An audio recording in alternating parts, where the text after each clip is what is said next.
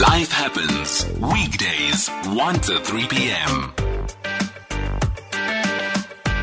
It's 1:10. Happy Wednesday to you, wherever you may be. It's a cold in Johannesburg. It's Life Happens time. My name is Khomotso Kejimwekets. It's Wednesday, the 21st of July. We are leading the conversation as SAFM, and whenever you want to join that conversation, call us on the Joburg number 011-714-2006. You can also SMS us on the number 41391. That SMS will cost you around 50. We are also on the WhatsApp line 061-410-4107. We are on FM 104 to 107 nationwide, and we're also on the DSTV audio bouquet channel 814. We're on Twitter as well as at SAFM Radio. I'm also there. I'm at KG Mweketsi, and when you talk to us about the things we're talking about here, please hashtag SAFM Life Happens. So it's Wednesday. We themed around life in South Africa. We're themed around agriculture, and we're also themed around the environment.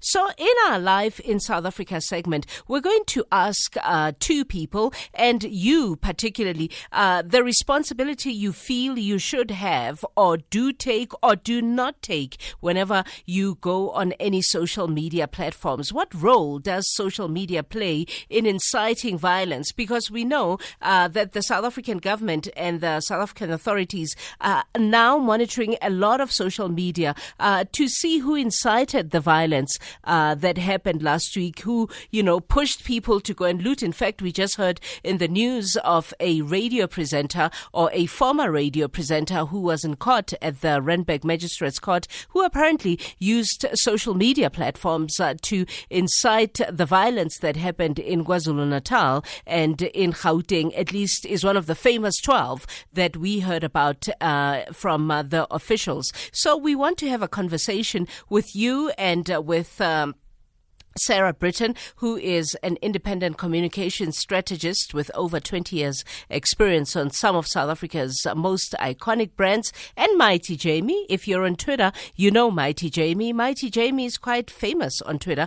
He's an independent political analyst because the recent lootings, many people have shared their views specifically on social media, but has everybody been responsible in doing so? South African Police Minister Bheki Cele said at a press conference yesterday that a cluster of security ministers were monitoring all social media platforms and are tracking those who are sharing false information and calling for civil disobedience that we knew resulted in the destruction of infrastructure and the torching of shopping malls. He also said he will use the Cybersecurity Act to jail offenders for up to 3 years, as experts are weighing in, saying social media was being used as a dangerous tool to mobilize the ongoing attacks. The cyber protection legislation that was passed in 2020 stipulates that it is an offense to incite violence or call people to be involved in the destruction of any property on social media. Today, as I said, we're asking, what role does social media, if at all, play in inciting violence? Let's start with you, Mighty Jamie. You're an independent political analyst and a highly active person on Twitter. Maybe let's start with that question. What role does social media play, if at all, in inciting violence? Hi, KG. Thanks so much for having me. I think before I go directly to the answer, it's important to define incitement, because I think there's a common usage of the word, which is not necessarily the legal usage of the word.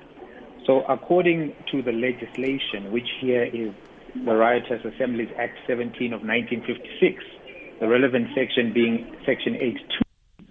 Incitement is defined in the following way. Any person who incites, instigates, commands, procures any other person to commit any offense, whether at common law or against a statute or statutory definition, shall be guilty of an offense. So that's the definition of incitement under law, and that entails verbal incitement, where you instruct, encourage, implore, persuade, hire, put pressure on, or bribe somebody. And it also includes non-verbal incitement, where you use gestures and symbols that demonstrate the outcome that you want. So Snyman, the criminal law professor, he says that if a prostitute pulls up her skirt and shows it to somebody, that can constitute incitement. If you pull your finger across a throat, that can also constitute incitement. So I think it's important for us to be aware what actually is the legal term. And there is something that is also important to outline. There is a concretization requirement for something to constitute incitement, and that means that there must be specificity around what activity is actually being advocated for, either specific to the crime or to the group of crimes. And it must be specific that it's required of why to be done. So I think there's been a lot of provocative commentary on the internet, especially on Twitter and even in WhatsApp groups. But we must consider whether or not all of that is actually incitement or some of it is incitement. So that would be the first thing I would say. And then the second thing I would then say, to respond more directly to your question, is that, of course, people can participate in inciting behavior online, and everyone has to be more careful around how they use their online platforms, especially in volatile periods, because those are the periods wherein the energy in the room is very delicate, and some people can put a finger on one thing or another thing, and some people can feel strongly for the poor, the marginalized, others for, retail outlets and owners of capital, and all of those things happen simultaneously. And obviously anyone with a platform has to be very careful what they say and what they disseminate and what they share. Yeah. Notwithstanding the legal definition that Mighty Jamie gave us, Sarah, are you there now? I am here. Fantastic. Can you hear me? I can hear you perfectly. Welcome, by the way. Notwithstanding the legal definition that Mighty Jamie just gave us about what inciting is, the general understanding we all have and the dictionary explanation of incitement is really to encourage people or to stir them up. And we know that when we go to social media, all of us push our own personal agenda. We push our political systems. We push our social backgrounds. There's something that defines each and every one of us, whether we're brands or we're not brands. Would you say social media can be used to incite violence? Certainly from my personal point of view and in my experience as a communication strategist, I think social media is incredibly powerful. It's very good at whipping up emotions, and it's very good at plugging into emotions, and people tend to react first and think later. And I think every single one of us has posted something in anger or got into a tour. I know, Mighty Jamie, you've been in many, many tours. I'm a fellow veteran of Twitter. And I think there's a debate as to whether, in the case of last week, what was the role of Twitter? I certainly was very disturbed by what I was seeing coming out of some of Jacob Zuma's children, who appeared to be calling for violence and saying we're coming for Harry Smith, or, let's go to the airport. And I'd be interested to know whether, from a legal standpoint, that constitutes incitement. And I think down the line, there's probably somebody needs to write a PhD or do some serious data analysis as to the role of Twitter versus, for example, WhatsApp. Because it's on Twitter, it's very easy to see, this person has 1 million followers.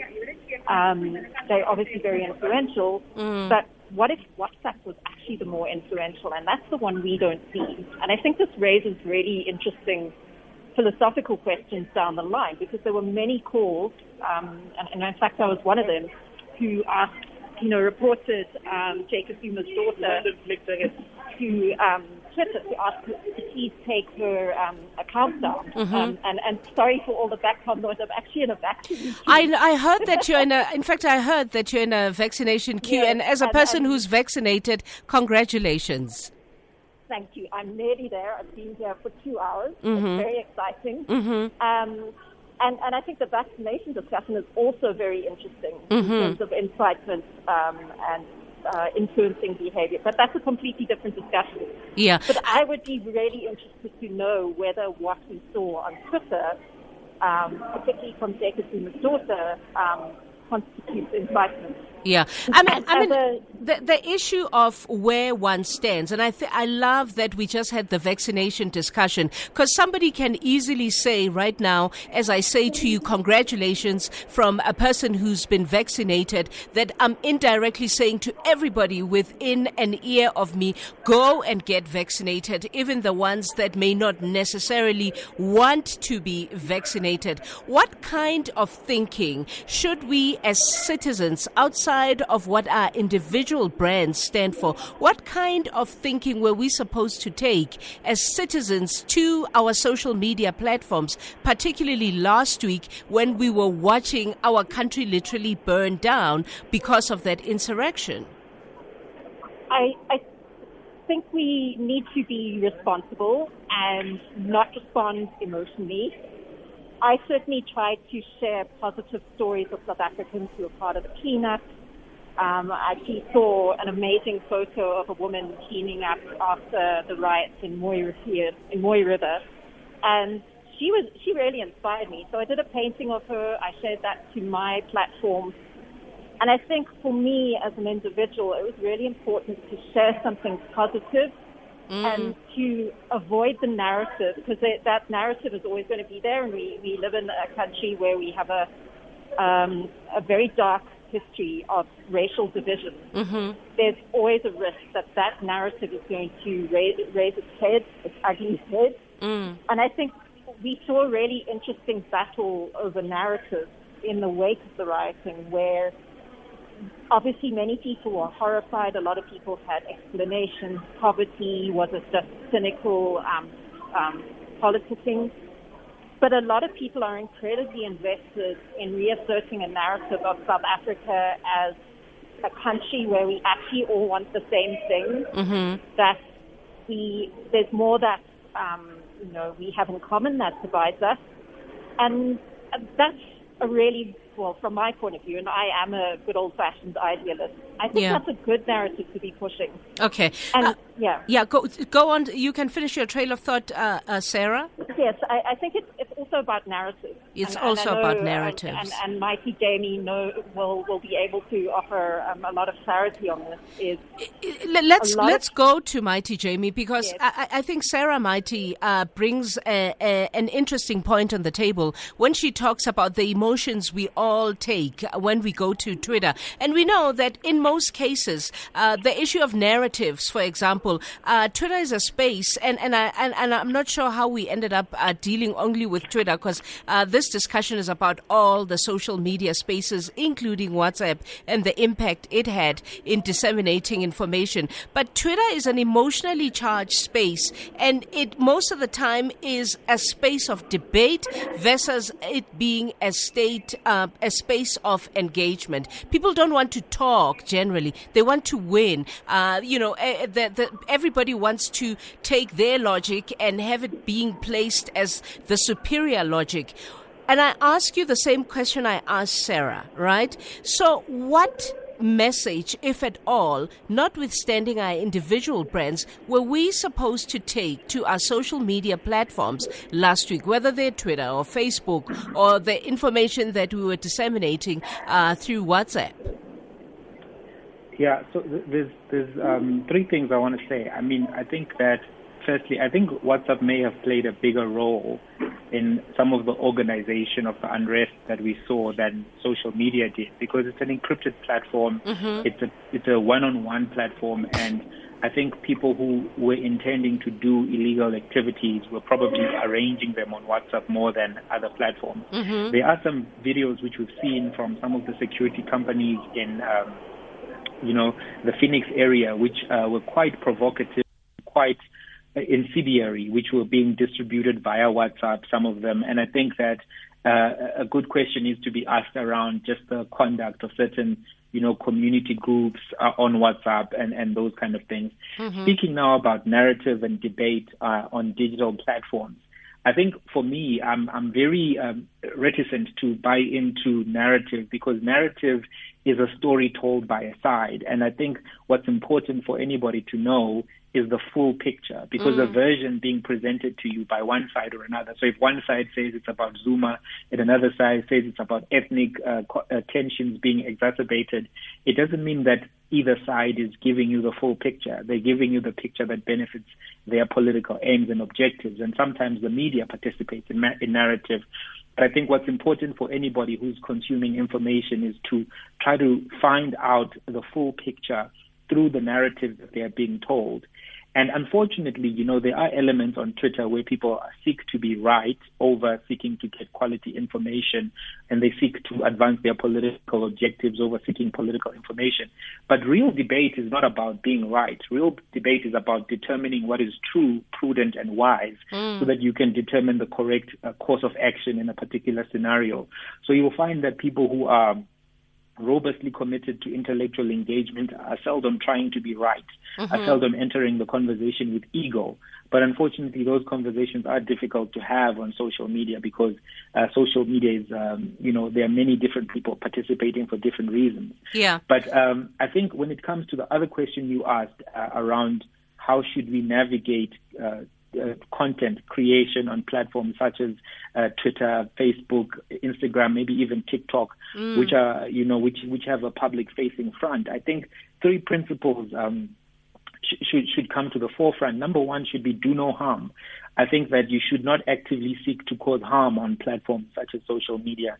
Number two, I think, is to act in responsible ways. So if you know that there are fault lines, racial, tribal, class fault lines, it's not responsible to participate in the exacerbation of those particular things. Yeah. But lastly, I think that in a country where there's a large amount of inequality, where the history is that of colonialism, racism, apartheid, it's important to try to always look at things from the perspective, and this is my ideological view, of the marginalized and the disenfranchised, so that you don't become part of the system and a voice for the system as opposed for the voice for the disenfranchised. Yeah. So what you'll find is that while there were some stories about TVs being looted and fridges and all of that, there were also stories of little boys taking underwear from shops because they hadn't had clean underwear for a while. And I think that it's important to remember that many of the people who participated in the activities of last week, even though they were exploited by politicians, have real socio-economic needs that have not been addressed. To see a young boy, age of 10, in the cold, holding underwear and a few T-shirts, was just an indication that he has been left alone for so long by the system that he could even think that wasn't a legitimate thing to do. Yeah. So, those are narratives that I tried to participate in because some of the other narratives were being pushed for different reasons. But I think at the core of our consideration, we have to be thinking about people who are so marginally excluded that they can be exploited by political actors so easily, because we've all known that there's a ticking social time bomb, and it's called inequality, specifically of asset, income, and wealth definition. Can I stay there with you on the issue of inequality? And remember that at the end of the day, contextually, our discussion is about the impact of social media, particularly at a time that we had like the time last week. And can we try to remember where we are? Because you spoke about the fact that people need to try as best they can to get the full picture, as opposed to, the full analysis as opposed to the bytes. But people get the bytes because people cannot afford data in this country. That's why I'm saying let's remember where we are. And the magic or sometimes the disadvantage of the social media spaces is that sometimes somebody, will get a little bit of data, right, and get just a piece of information that is enough to spark spark them in a direction that perhaps they may have felt, driven towards by other dynamics in their life. And I ask this in relation to your reference to people not going to social media to do any harm. And we know people go sometimes to social media to do harm. That's why there are accounts that aren't sometimes verified. A lot of accounts aren't verified. People don't even put their faces there anymore. People will go there and create an account separate to their main account to push a specific agenda. Those people exist. Twitter or Facebook or all of these platforms aren't really places for theses. Nobody goes there to read a thesis or to overanalyze anything. A lot of the people in our country, because of issues of affordability, get in and get out and get what it is that they need and leave after they get what it is that they need. So what do you say then to that belief that I have, that actually nobody has the time to read a long thesis? Oh no, my producer is telling me it's time for the news headline. So let me pause. Let me pause that thought, and let's get back to it. Particularly around the fact that we live in a data infused issue country. It's 1:30. It's time for the news headlines with Luyanda Maome. Tweet at SFM Radio and at KG Moeketsi. Welcome back. We're talking the impact of social media, or the role that social media played in inciting the violence that we saw in our country. In fact, I'm seeing a flash on a television screen in front of me that says KwaZulu-Natal apparently suffered an estimated 20 billion rand in losses just from the situation that we faced last week. Did you apply your mind at all, Mighti, to what I was saying before we went to break? Yes, and just to recap for anyone who's just joining, you spoke about how, we don't have high-quality discourse on Twitter because of the soundbite phenomenon where people chase soundbites, and also how people have limited data availability.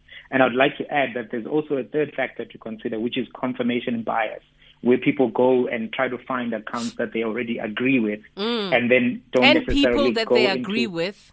Yeah. Mm-hmm. So I mean, those are real features and their challenges. But I think the first thing I would say is, when we talk about data limitation, it makes me wonder how much of the organization was actually done digitally, because some of the people who were participating in the looting activity and some of the other activities would be the very same people who don't have high access to data. So, it makes you wonder, how were they being organized and coordinated? How did people know to go over here versus going over there? Do we know that, Mighti, as a fact, no, we of don't know. the profile of the person who looted? Because there was a variation. There was the child, there was the grandmother, there was the grandfather, there was the person you just described, there was the guy we saw driving a German car who got into a fancy store to get what he needed. He came back later to say, no, it wasn't me. But, the videos, they don't lie. They tell us what they tell us. So it was almost multi... You can't today walk into a mall and point at someone and say, this is the face of somebody who looted. That's how diverse the looters were.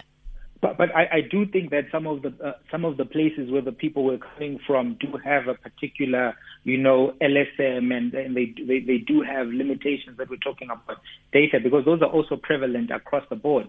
So, I mean, there were people looting washing machines and Jeeps and all kinds of bizarre things. I think those people just tend towards criminality. But having said all of that, I think to go back to the detail of how do you deal with those kind of things, I would say that some people do care about the in-detail conversations, and you'll sometimes see it, where people have threads, and those threads have 1,000 retweets, and you can see that there is an appetite for that. But at the same time, we can't make it seem as if it's a perfect picture. Social media is a messy place, and I think what people have to try to do is to curate experiences for people so that they know that over there, I'm just going to get dating conversation. Over there, it's chaotic and it's full of bots and it's full of attacks and insults. But there are platforms where we can have serious discourse. And, if you check some of the conversations I try to participate in, is to ground them in the legal theory, ground them in the definitions, so that we can at least, move ahead with some kind of consistency of quality and have clear questions that we're asking. But unfortunately, it doesn't happen everywhere. And that is the challenge of social media, because at the end of the day, it's a contested space. People are using fake accounts. There are bot accounts. There's paid Twitter. There's political party Twitter. And people come in there to support their political party. It's a very difficult space to have conversations. And I do think that there's going to have to be some kind of academic analysis done. Yeah. And I hope master's students and PhD students are listening, because this moment was an example of how we can have local issues exacerbated by social media. In other countries, they've done this kind of research. They've looked in Myanmar, they've looked in India, how social media was an influential force to particular movements, to particular oppression, and now even the denial of social movements. Because sometimes social media can also be for good. In Swaziland, they try to curtail access to social media. In Nigeria, because people can also use it to organize for legitimate reasons. It's just a messy space, and we have to navigate carefully. Okay. We have to remember we have somebody queuing in the form of Sarah Britten, independent communication strategist. She's in a queue to try and get her vaccine, so we shouldn't forget her. We need to keep dipping in on her. But for now, Sarah, please pause a second as I go to 4 voice notes so that I have our listeners join in on this conversation. Let's hear what they had to say.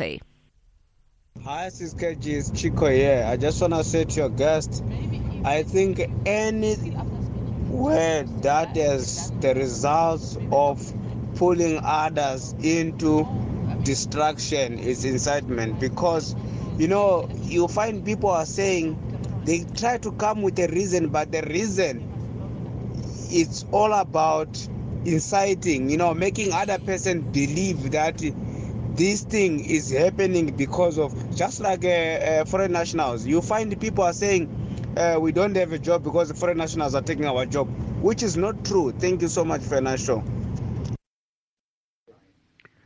Hi, KG. I think it is ridiculous to have that guy held accountable for what happened last week.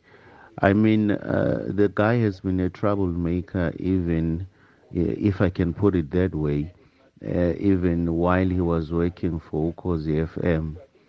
So to take such a guy and then deem him influential enough to cause such devastation, then it just means we just want a scapegoat. There's nothing intelligent about that. I mean, it's just ridiculous. Afternoon, KG. Tato from Bloemfontein. Well, yes, of course, social media, it's a big platform, and of course it can be used to incite violence. But on a personal view, I think a incitement of violence and violence itself can be deeply moral. Especially when a person is inciting people to revolt against a abusive government, to overthrow it. I think that is morally right. I don't think there's anything wrong with it. And as Brother Malcolm X said, a bullet is as powerful as a ballot. Thank you. Good day, guys. This is Bongane from East London. Last week when the looting was going on, I was having conversations with my colleagues. I was condemning the whole action, the way that it was being treated, the way it was happening. But then I was branded as someone who was speaking from a position of privilege, because I had a job and those people didn't have a job and things like that. So I know sometimes you can be very subjective, because maybe I don't understand. Can someone make me understand why looting, destruction of property and crime is considered a correct thing for the masses? Maybe I'm missing something. Yeah, I mean, we're all trying to figure it out, right? We're all trying to figure it out. The gentleman who was charged today, who they call, in fact, I think they referenced him as a radio DJ. One of the things the NPA said is that he chartered flights. I'm thinking I want to be that kind of DJ who can charter a flight, but I'm not. We are in conversation about the responsibility, if at all, we all have with the things we spew.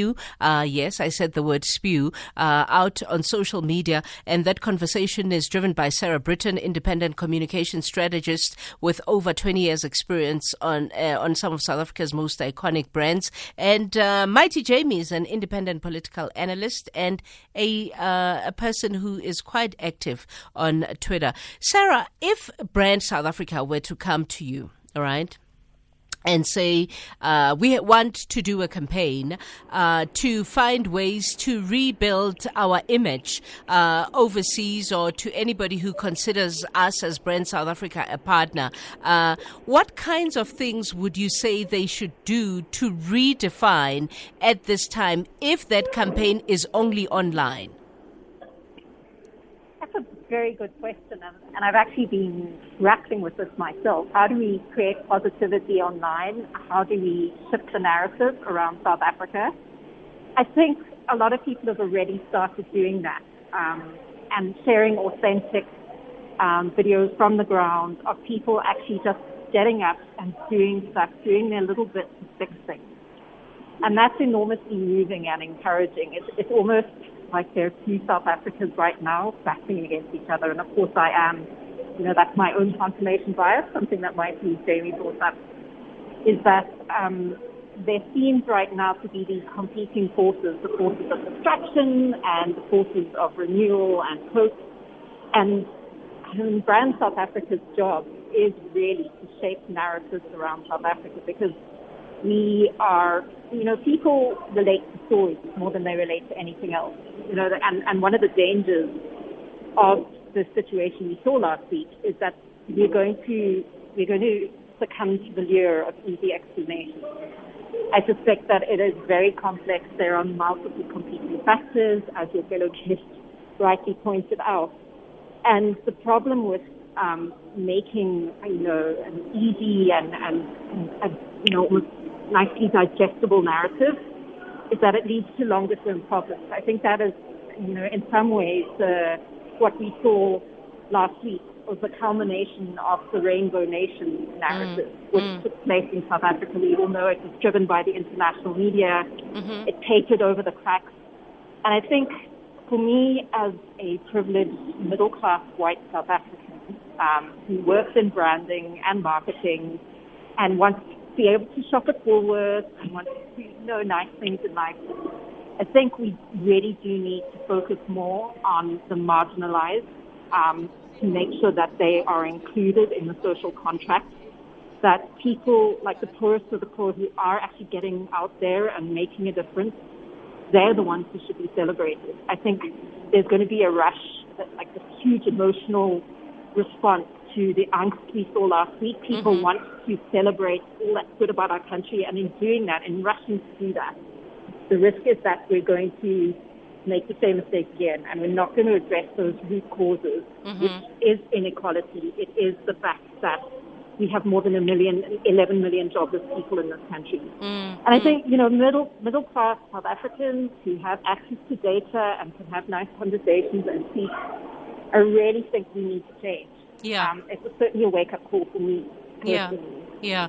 I've been referencing the Einstein quote in the last couple of days, Sarah, about the definition of stupidity being doing the same thing over and over again and expecting different results. I saw a tweet, in fact, this week that was saying to Brand South Africa, please do not go and get a couple of celebrities and pay them, some money and ask them to influence us differently. Do something different. Would you agree with that tweet that says, no, please, not celebrities. They shouldn't be the ones to tell us how to behave at this point in time? Absolutely. I couldn't agree more. I think we are tired of celebrities. We're tired of Instagram influencers with their beautiful shots to buy. I think what I personally am trying to do right now is celebrate ordinary people who choose to do the right thing, even though they could very easily have joined in the looting. I think, there are so many very good people out there who have very hard lives, who struggle to make ends meet, and who really deserve better. And they deserve better from their fellow citizens, from their government. And I think as South Africans who have the ability to pay taxes, to drive cars, and have access to all of those things, we really need to come together and figure out a new way to make sure that they are included. Because if we don't, this will keep happening. Yeah. Okay. We really don't want this to keep happening. Yeah. So, I mean, Mighti, I just asked Sarah a question about something that I saw on Twitter about, I'm trying to chart a path for us as South Africa going forward. Interestingly, in the same vein, I saw somebody else saying, ooh, the same people who were looting yesterday are today the same people that are now cleaning. So you loot yesterday and then you clean today. How do we then redefine and chart a path forward that says this is a level of positivity? South Africans are picking themselves up. They're saying not in our name. This is not okay. We want to build. We don't want to destroy. These questions are always tricky because the response will always be which South Africans, right? Because some people are committed to that cause. Other people are still committed to other causes. There's extreme violence in the Western Cape. There's still massive disparities in wealth and inequality, and some of the people are aggrieved, and there's political activity going on in the midst of all of this. So it's never simple, because I don't think that there has been a lot of work done to build this unified perception of the South African vision moving forward. And when you start having tough conversations about the economic disparity, unfortunately, many people don't take the views that have been taken by our co-guest. There's a reluctance to have discussions about justice, about reform, about equitability. And so some of our responses are then superficial, and then they get a backlash as days go by.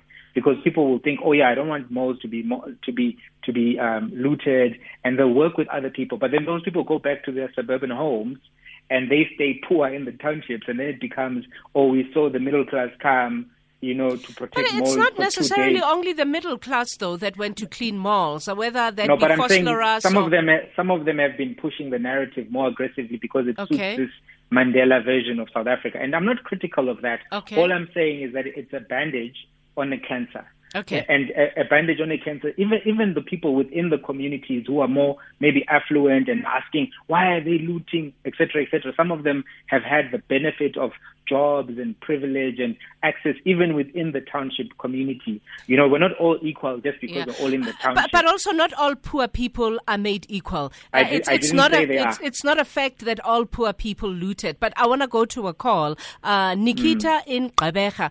Nikita, do you want to join this conversation? Quite complex. Hello, KG, and your guest in studio. How are you? We are well. Oh, thank you very much for this opportunity. So I just want to start by saying there's the issue with political ideologies, right? And I went back to my old politics textbook, and one thing Karl Popper describes that for some people, political ideologies can be totalitarian. They can be all-encompassing and a closed-up system, and that any deviation from that can always be explained within the ideology itself. So you have people, let's say, who would say that they're talking with both sides of their mouth, and then again, their political ideology, because it's very subjective and closed, can always explain any deviation. So we are let's say we are more than one person as individuals. And then the thing is that two things can be correct at the very same time. So that's how people view social media. Because when I access social media, I access from a very political point of view and my lived experience, what as a black, non-binary, township, environmental, Marxian feminist. And I'll look for things that would affirm that but they are always premised on the basis of who does not have, what has informed this lack, and how can the system be changed to make sure that everybody can have. And that eventually means that there are some people who will have to drop from their ivory towers, and some people have to rise, and we can meet in the middle. Yeah. Brilliant, actually. And let me just, and the issue of data, right? Mm-hmm. I'm accessing, let's say, Twitter with a phone that my neighbor lent to me, with data that someone had bought for me because I was doing a project for them. And sometimes I may have this phone, I may have this data, but I may not have coverage because I stay in the township. So it's social is a very privileged space. Yeah. And it's a space that, like a state of war, that reproduces certain areas of oppression. And that's how I always view it. So sometimes when we talk, we should always say that we're not in the same boat. We're in the same sea. Some of us have yachts. Some of us have pedal boats, and some of us are drowning. So we should always try to be kind and think of how our privilege keeps us in whatever space, or maybe they are social privilege to access to proximity to power, whatever. But how can we leverage that for the next person to get better? And that's something that, let's say, the people who have or in the upper echelons of society can be so much disconnected. But then again, the flip side, they're the ones who can actually have so much power to influence and to actually shape narratives. Yeah, brilliant what you said. I take your line. We are not in the same boat, but we are in the same sea. Thank you so much to Nikita. We'll continue this conversation, try and round it off. If you want to join in, by the way, call us on 011-714-2006. You can also WhatsApp us on 0614104107. We're talking the power, if at all, of social media and the role that it played in inciting the violence that we had in our country last week. You're listening to SA. Stay on top of all meaningful, top trending stories right here on SAFM. Leading the conversation. Hi, KG. I'm from Woodbank. What I think is the problem in South Africa is there's a culture of violence. You find when the foreigners are being attacked, the locals will look aside and say, no, it's foreigners. The ban trucks, no, it's the problem for the drivers. It's the transport industry. Now there's a taxi wars. People say, no, it's a problem for people in Western Cape. Their own problem. After all, I don't have a taxi. I don't drive a taxi. I'm not a commuter. It's my own car. When the service delivery protest, they ban private properties. People say, no, it's those things that happen in the location. I stay in the leafy suburbs. So we tend to look aside when violence is being perpetrated against other people. So that is the biggest problem. And the other thing is the government is very weak. Take for instance, right now they are saying, no, we want to hold meetings with the rev or taxis, what. Okay, guys, when you do send your voice notes, make them short and quick and to the point. Let's try and round off our discussion. It still is a scary space for me, social media now. Somebody referenced the Zuma daughter, the tweets that she had been sending and how they felt they're insightful. And, somebody was saying, how do the people who are law enforcement agencies decide who it is that they take in and who it is that they don't? Because we watched her, say some pretty scary things in a scary time. So if you were to advise anyone, Sarah, as we round off with you, before you go get vexed, if you were to advise anybody who comes into South Africa and, was tweeting probably from a different country and starts to live here, and they're getting into the South African Twitter space or Facebook space or whatever space, what kinds of things would you say to them? Beware of what, or try not to do what? Oh, that's a good question. And anyone who goes into the South African social media space needs to firstly look after their mental health. I think that's something we don't talk about nearly enough. It's not funny. I shouldn't be laughing, yeah? But it's true. It's not just your mental health. I think don't stoke tensions. I think always be aware of confirmation bias. Follow and engage with people who have different views from your own. I think it's very tempting to only ever talk to people who you agree with anyway. And I think it's much better for all of us if we learn to engage respectfully with people we disagree with. There isn't enough of that. Be kind. Your caller said be kind. It can be a bit of a fake mantra, but actually, first be kind. First do no harm. Yeah. That is, and be, and don't go in assuming you know everything. Listen more than you tweet. And, take lots of different points of view into account. We live in a very scary, messy, complicated world, and there's no reason that social media isn't going to be any less scary and messy. So be open to it. And when you need to step back and take a mental health break, do that. Yeah. So that's important too. Yeah.